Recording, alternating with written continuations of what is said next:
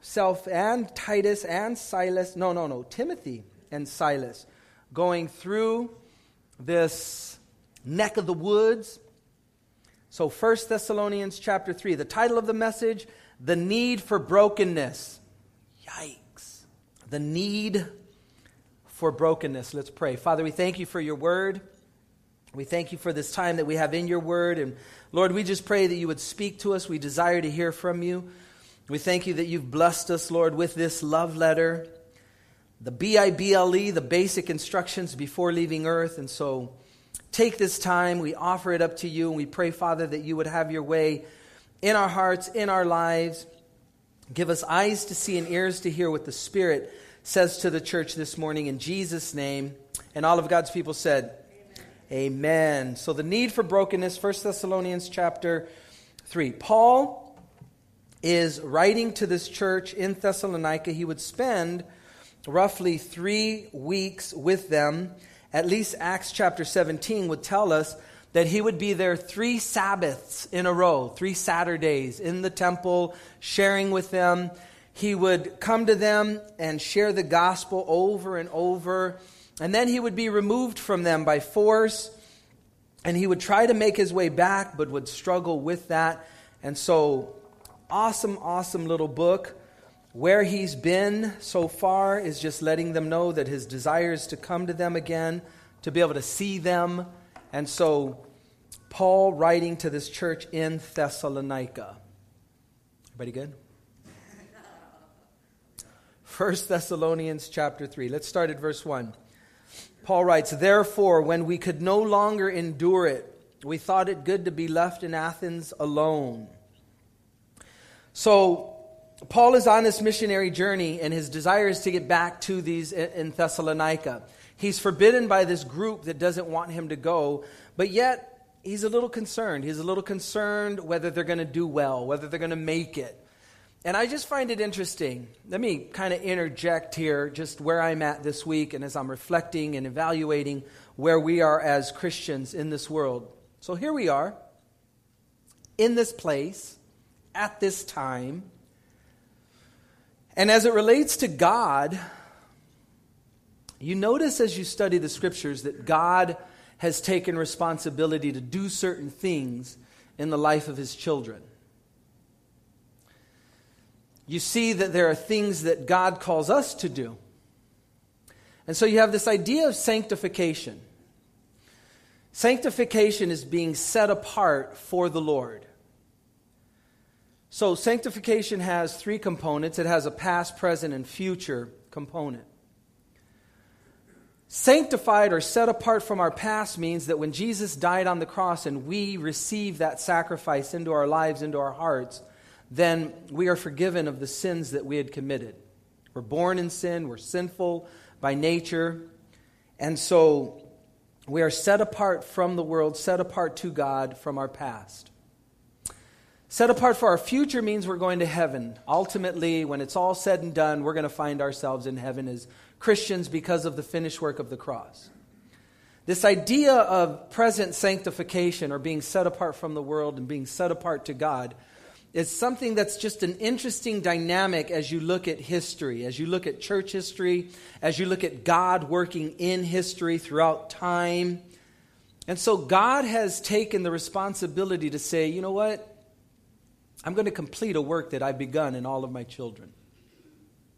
If you remember Abraham and the sacrifice that God told him to prepare, he told him, take an animal.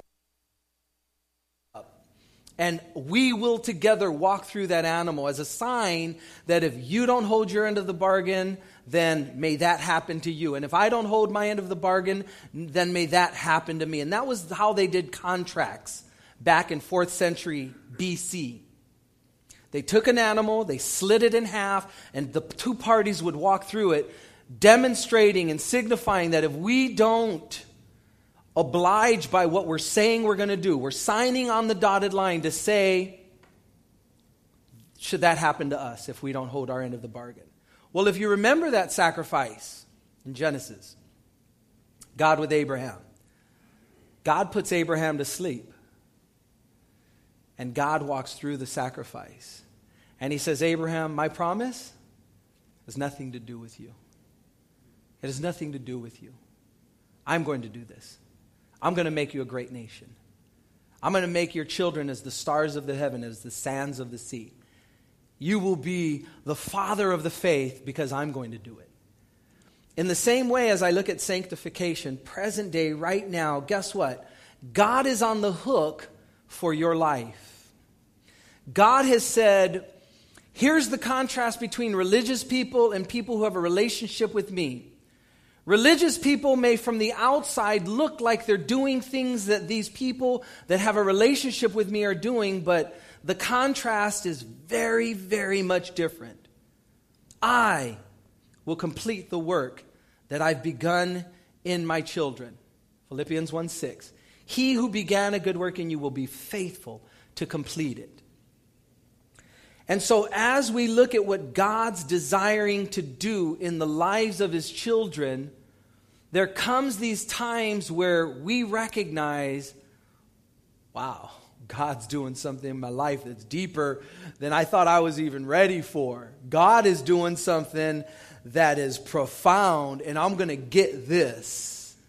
And so Paul, fear that he couldn't be present, Silas couldn't be present, and Timothy couldn't be present, his fear was, I hope the Thessalonians are getting it. I hope that this brand new little group of believers are figuring it out. And what he's discovering is God's on the hook and his reputation to do what he had begun in the life of these believers. And the same is true for you and for me as well. As we go on in 1 Thessalonians chapter 3, verse 2, he writes, and sent Timothy, our brother and minister of God, and our fellow laborer in the gospel of Christ, to establish you and encourage you concerning your faith. Timothy was an awesome example. And notice these three things he says about his brother Timothy. He says, first, he's his brother, he's a minister, and a fellow laborer. And so Timothy would be a good guy to be able to send to them. Going on in verse 3, that no one should be shaken by these afflictions, for you yourselves know that we are appointed to this.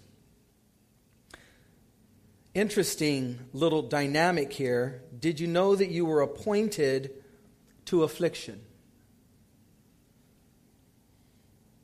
You're appointed to suffer. You are appointed to go through difficulties in life. And I wish we can get it through a correspondence course. I wish we could just pull up our little computer screen and be like, all right, lesson number 32 in life, read it, got it, own it, it's mine, done. But that's not how life works. Unfortunately, being appointed to afflictions, being appointed to suffering, having to go through difficulties in life is the only way that God is able to do what God desires to do in your life and in my life. And so though we shy away or shun it or we push it aside, God is saying, no, because I'm on the hook. My reputation is on the line. I will complete the work that I've begun in the lives of my children. When it's time for this lesson to take place in your life, you're going to get it. You're going to get it. Because God's reputation is on the line. And God's not going to waste his reputation on any one of his children.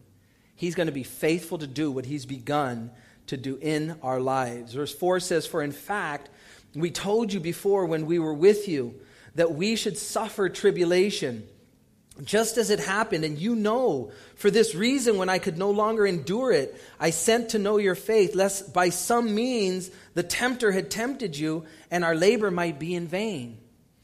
And so Paul let them know that he was going to go through difficulties. But now he's wondering, I don't want to lose this work that I've begun in you. But is it Paul? Was it Silas? Was it Timothy? Or was it God who was working behind the scenes? Truly, it was God. Verse 6, he goes on, but now that Timothy has come to us from you and brought us good news of your faith and love, and that you always have good remembrance of us, greatly desiring to see us, as we also to see you. Therefore, brethren, in our affliction and distress, we were comforted concerning you by your faith. For now we live if you stand fast in the Lord. And so Paul is coming to a place where he's beginning to realize that this is bigger than the Apostle Paul. This is bigger than a person. It's God that is doing something behind the scenes in the lives of these people, and he's seeing it unfold right in front of him. Verse 9 says, "For what thanks can we render to God for you? For all the joy with which we rejoice for your sake before God, night and day, praying exceedingly that we may see your face and perfect what is lacking in your faith." Paul would be one of those who wouldn't just pray when things were bad. He would pray all the time. He would pray upon remembrance of people that God would bring to his heart. I am a strong believer that if God desires you to be whatever God desires you to be, then you will be that. Because God's going to do it. If God wanted Paul to be a man of prayer, then Paul would be a man of prayer. Verse 11, "Now may our God and Father himself and the Lord Jesus Christ direct our way to you, and may the Lord make you increase and abound in love to one another and to all, just as we do to you," there's your application, "so that he may establish your hearts blameless in holiness before our God and Father at the coming of our Lord Jesus Christ with all his saints." Your application point is that you would live out and walk in love towards one another. And so the work that God is doing is definitely an eternal work. It's something that's heaven-bound, and when you get to heaven, you'll see the fruit that is placed in your account for the things that God was working out in your life as his child in this process of sanctification. So now, as we begin to apply this section of Scripture, the title being The Need for Brokenness, every single one of us needs to find ourselves on the highway to repentance, a road that is this path towards repentance. And on this path to repentance, oftentimes a lot of things would look like we are getting it, like we're truly repenting. But the reality is, many times, we're just not. And so because of that, God intervenes in our lives, and through people and circumstances and situations and difficulties, God is able to do what unfortunately we just can't get in and of ourselves in our own strength. So if we're on this road to repentance, and confession is part of the first thing that we need to come to grips with as it relates to repentance. I want to repent. I want to turn away from my lifestyle. I want to turn away from things that I'm doing that I have no business doing. I want to repent. If we find ourselves on that road to repentance, then confession is where it begins. And the off-ramp that leads us to true repentance is brokenness. And until we're broken, repentance is not a reality. We could be sorry for our sin. We could be sorry for our condition. We could feel bad about our life. We can feel remorse and regret and all of these things. But until we take the off-ramp to brokenness, we're not going to experience repentance. We're just going to feel bad and feel regretful and have all these emotions about sin. But it's when we get to the off-ramp of brokenness that repentance becomes a reality. We will turn from that lifestyle to never again move, or desire at least to move in that direction. It's only through brokenness.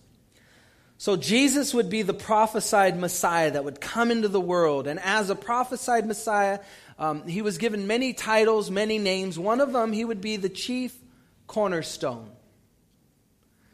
Any building as a foundation needed the chief cornerstone to be able to set up so that every stone would take off from the chief cornerstone, and that would be the foundation of the building. That would be a secure, solid foundation. And so Jesus, as the solid foundation, as the promised Messiah, it would be said this of Jesus, Matthew chapter 21, verses 42 through 44. Let me read it to you. Matthew chapter 21, Jesus said to them, "Have you never read these scriptures? The stone which the builders rejected has become the chief cornerstone. This was the Lord's doing, and it is marvelous in our eyes. The Bible said that Jesus would come to the Jew first, and the Jews would not receive him. Because of that, he would go to the Gentiles. And it is said in John chapter 1 that to as many as received him, to them he gave the right to become the children of God, to those who believe in his name. And so it would be to those who reject him. Then because of that, now the gospel comes to us, the Gentiles, to those who receive him. To them we have the right to become or called the children of God. He goes on in this section of Scripture in Matthew chapter 21, verse 43. Therefore, because of this, I say to you, the kingdom of God will be taken from you and given to a nation bearing the fruits of it. And whoever falls on this stone will be broken, but on whomever it falls, it will grind him to powder. In the context of what Jesus is saying is him being the chief cornerstone and the Jews rejecting him, he would say, no longer will the gospel go to the Jews, but it will now go to the Gentiles. And on whoever falls on this stone will be broken, but on whomever it falls, it will grind him to powder. So your two choices. You will be broken by falling on Jesus, or Jesus will fall on you and grind you to powder. And that's ultimately when it's all said and done. And so this idea of brokenness, and again, I don't know why it is or what it is about us that we just can't get certain things that we need in life any other way except through brokenness. And so your life should be a series of brokenness as a child of God. Once again, because God's reputation is on the line. He has said that he will complete the work that he has begun in the life of his children. And so if you are not experiencing brokenness on a regular basis, then you're not really repenting. Again, you could be sorry about your sin. You could have regret over your sin. You could be remorseful about the things that you do. But until you are broken, you will not experience true repentance. Brokenness brings you to a place where you tap out, where you're done, where the life source is being choked out of you, and you have no option but to cry out and call out to God. That's what brokenness is. It would be it would be David, who in a moment where he was supposed to take responsibility for his life, he was supposed to be at war. Instead, he's kicking back at home on the roof of his palace, and he sees one bathing, Bathsheba. And he inquires of her and says, "Who is this?" "She is Bathsheba, the wife of Uriah." "Send her to me." He would go into her, she would get pregnant.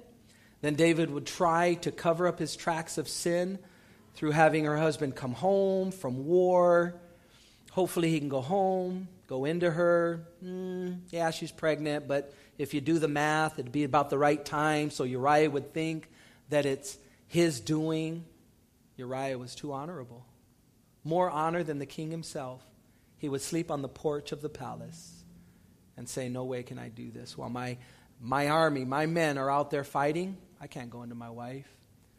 David would end up getting him drunk. He would still refuse. Eventually, David would have him placed on the front line of the war, and have everybody retreat, killing Uriah. So his plan works out. He's doing well. He's got it. Uriah's dead. Gives it a season. Brings Bathsheba to the palace. Marries her. Everything looks good. He's covered his tracks. God sends the prophet Nathan to David. And he gives him this little story of a pet lamb. And there was this guy in the kingdom, and he had one little pet lamb, and they treated him like it was his own little, little puppy dog, and they would sleep with it. And then there's this rich man in your kingdom, David, and this rich man had a multitude of lambs, and he stole the guy's little pet lamb, and he kills it for this guest that comes to his house, and man, we're just at a quandary. What should we do with this guy, David? This guy's going to get capital punishment, and he has to pay 4 times what he stole from this guy. 4 times. Wow, the Bible, the law said twice, and capital punishment for stealing. That wasn't in the scriptures. And Nathan the prophet points at David and says, David, you're the man. You're the man that did this unconscionable thing. You have everything at your access, and yet you took somebody's wife. And in that season, while Bathsheba is pregnant and David is going through this turmoil, he writes Psalm 51. Go ahead and turn in your Bibles to Psalm 51. I believe in Psalm 51 we have a picture of what brokenness looks like. And so that God wants every single one of us throughout our walk with Him broken. This is exactly what it's supposed to look like. Psalm 51.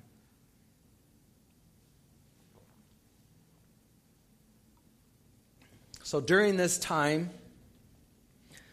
David would write 2 psalms, Psalm 32 and Psalm 51.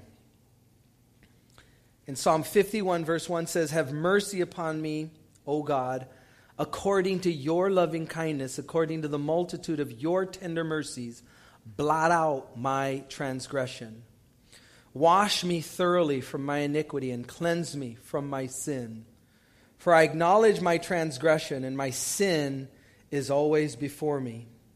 Against you, you only have I sinned, and done this evil in your sight, that you may be found just when you speak, and blameless when you judge. Behold, I was brought forth in iniquity, and in sin my mother conceived me. Behold, you desire truth in the inward parts, and in the hidden part you will make me know, or to know wisdom. This is a very sure sign that you are on the road to brokenness with God when you come to the place where you don't care what it looks like, you don't care what people think, but in humility, your only concern and desire is that you would walk in truth from the inside out. From the innermost part of your being, you would just desire to be right with your God above all else. I don't care what people think. I don't care what people say. I just want to be right with my Creator. I just want to be right with my Savior. That's where David had come to after all of the conniving, all the jiving, all of the covering of the tracks. He wanted truth from the innermost part of his being. That's a man who is broken. An individual that recognizes, I wasn't right with God. God put His finger on the problem in my life. He caused me to see it clearly for what it is. And now all I care about, I just want to be right with my God. I want truth to flow out of me from the innermost part of my being. And again, I don't care what it looks like, and I don't care what people think. I just want to be right with God. And you contrast that to religion. Religious people, it's all exterior. It's all what it looks like. It's all pride. It's all save face. It's all, what will people think? What will people say? A person who is broken doesn't care. Brokenness is from the inside out. God's reputation is on the line. God is doing the work from the inside out. He's brought you to a place where you're broken, and you recognize and you realize that in the season prior to that time, you were not right with God. You were at sin. Your sin was separating you from your Creator. There was no communion. There was no union in that season. You're literally breaking the heart of God. And when that comes to the life of the child of God, there's a level of All I want to do is be right with God. He goes on in verse 7, purge me with hyssop, and I shall be clean. Wash me, and I shall be whiter than snow. Hyssop is an interesting thing in the Scriptures. It would be what was used to put the blood on the doorpost and the lintel of the house in the book of Exodus. It's what would be used to put blood on the mercy seat from the lamb. It's what was used to, when Jesus was on the cross. So hyssop speaks of just a cleansing in our lives, a renewing in our lives, a blood that covers our sin. Verse 8 says, make me hear joy and gladness, that the bones you have broken may rejoice. The shepherd that has the straying lamb breaks the leg of the lamb in an act of mercy. You wander and you wander and you wander and you stray and you get away from the path of the Lord. And the leg of the lamb is broken. And in that season of healing, when that lamb can no longer do for itself what it thought it can do, walk around and wander and stray, in that moment where the leg is broken, that shepherd takes the lamb and he carries him on his shoulder. You've seen the picture of the shepherd carrying the lamb on his shoulder. Well, that lamb has a broken leg. And in that process of healing, in that process of time, a union and a communion is developed in the closeness with the shepherd. And once that lamb's leg heals, never again will it stray, because of that communion that has been developed in that season where the shepherd took that lamb, and just the closeness, the union, the relationship that has been developed. Verse 9 says, hide your face from my sins and blot out all my iniquities. Create in me a clean heart, O God, and renew a steadfast spirit within me.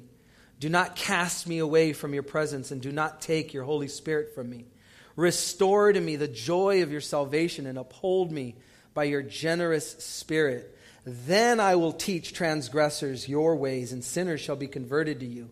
Deliver me from the guilt of bloodshed, O God, the God of my salvation, and my tongue shall sing aloud of your righteousness.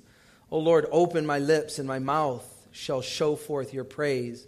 For you do not desire sacrifice, or else I would give it. You do not delight in burnt offering. The sacrifices of God are a broken spirit, a broken and a contrite heart. These, O God, you will not despise. Do good in your good pleasure to Zion. Build the walls of Jerusalem.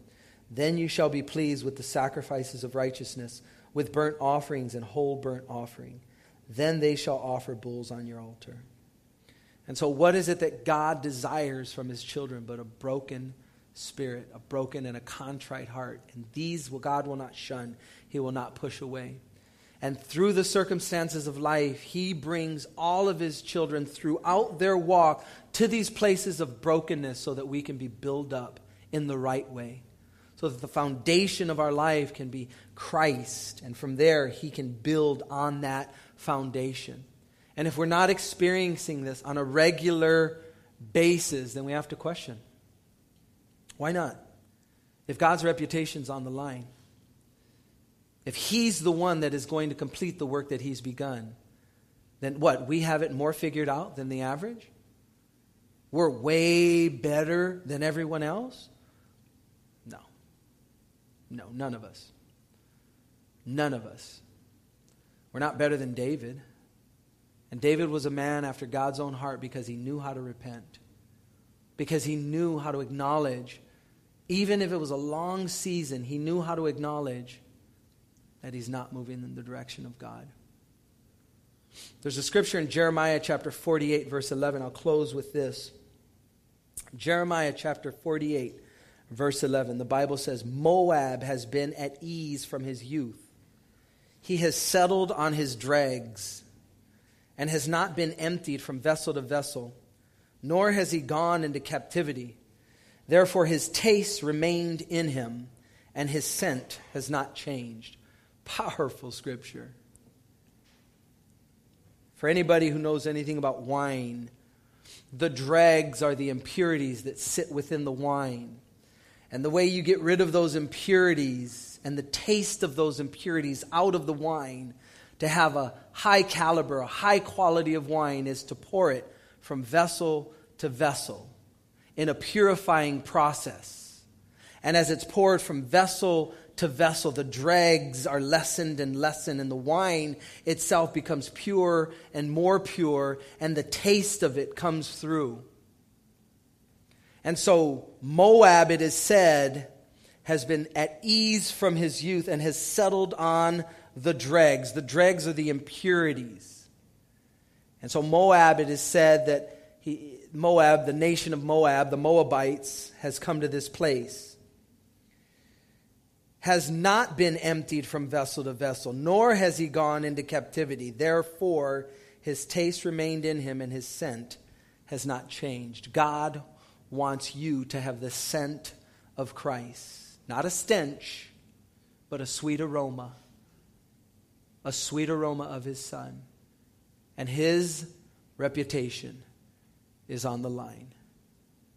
And God will be faithful to do in your life what he desires to do through the circumstances of life, through the relationships in life, through whatever is taking place, the lack of whatever you think you need, so on and so forth. And through that, God gets our attention. And there's a breaking that begins to take place. And through that breaking, there's a union and a communion that takes place with your Savior as he carries you, literally carries you. And a union and a communion begins to develop, and a closeness, and you begin to see how God works, and you begin to see how God thinks, and you begin to see what you're lacking and what you need to repent of. And in that place of brokenness, your desire to just be right with your Savior. And again, to me, nothing greater than a contrast of a religious person and a person who has a relationship with Christ. The person that has a relationship with Christ will never, ever be the same, having come in contact with the living God. Never, ever be the same. The religious person, you might grow in understanding and scriptures and religious things, but the inside remains the same, untouched, untainted, polluted, dregs, taste is horrible, the aroma is flesh, it's carnal. People might be fooled. People might be impressed. God? Not at all. Not at all. Faithful to do in his children what he has set out to do. He will not ruin his reputation on any one of us. He will be faithful to do what he needs to do in our hearts, in our lives, in the depth of brokenness. So don't run from it. Run to it. And it's a cycle. It should happen throughout your lifetime on earth as a Christian. And if it's not happening, you need to repent of your fake or false repentance. Because you've not repented yet. Let's pray. Father, we thank you for your word. And Lord, we do not desire to be individuals that are playing games with religious things. Lord, the time is short. And so, Lord, I pray that we would long to be broken, allowing you, Lord, the place that you so rightfully deserve in our hearts as a priority. So, Lord, we thank you. We thank you that you have promised to do certain things in our life. And if we find ourselves on a road to repentance, that we would take the off-ramp to brokenness and bask there, Lord. Hang out there. Dwell there. For it's there, Lord, where you transform us, where you renew us, where you revive us. Lord, where we're never, ever the same. And so thank you for your ways. Thank you for how you do what you do, Lord. In Jesus' name, amen.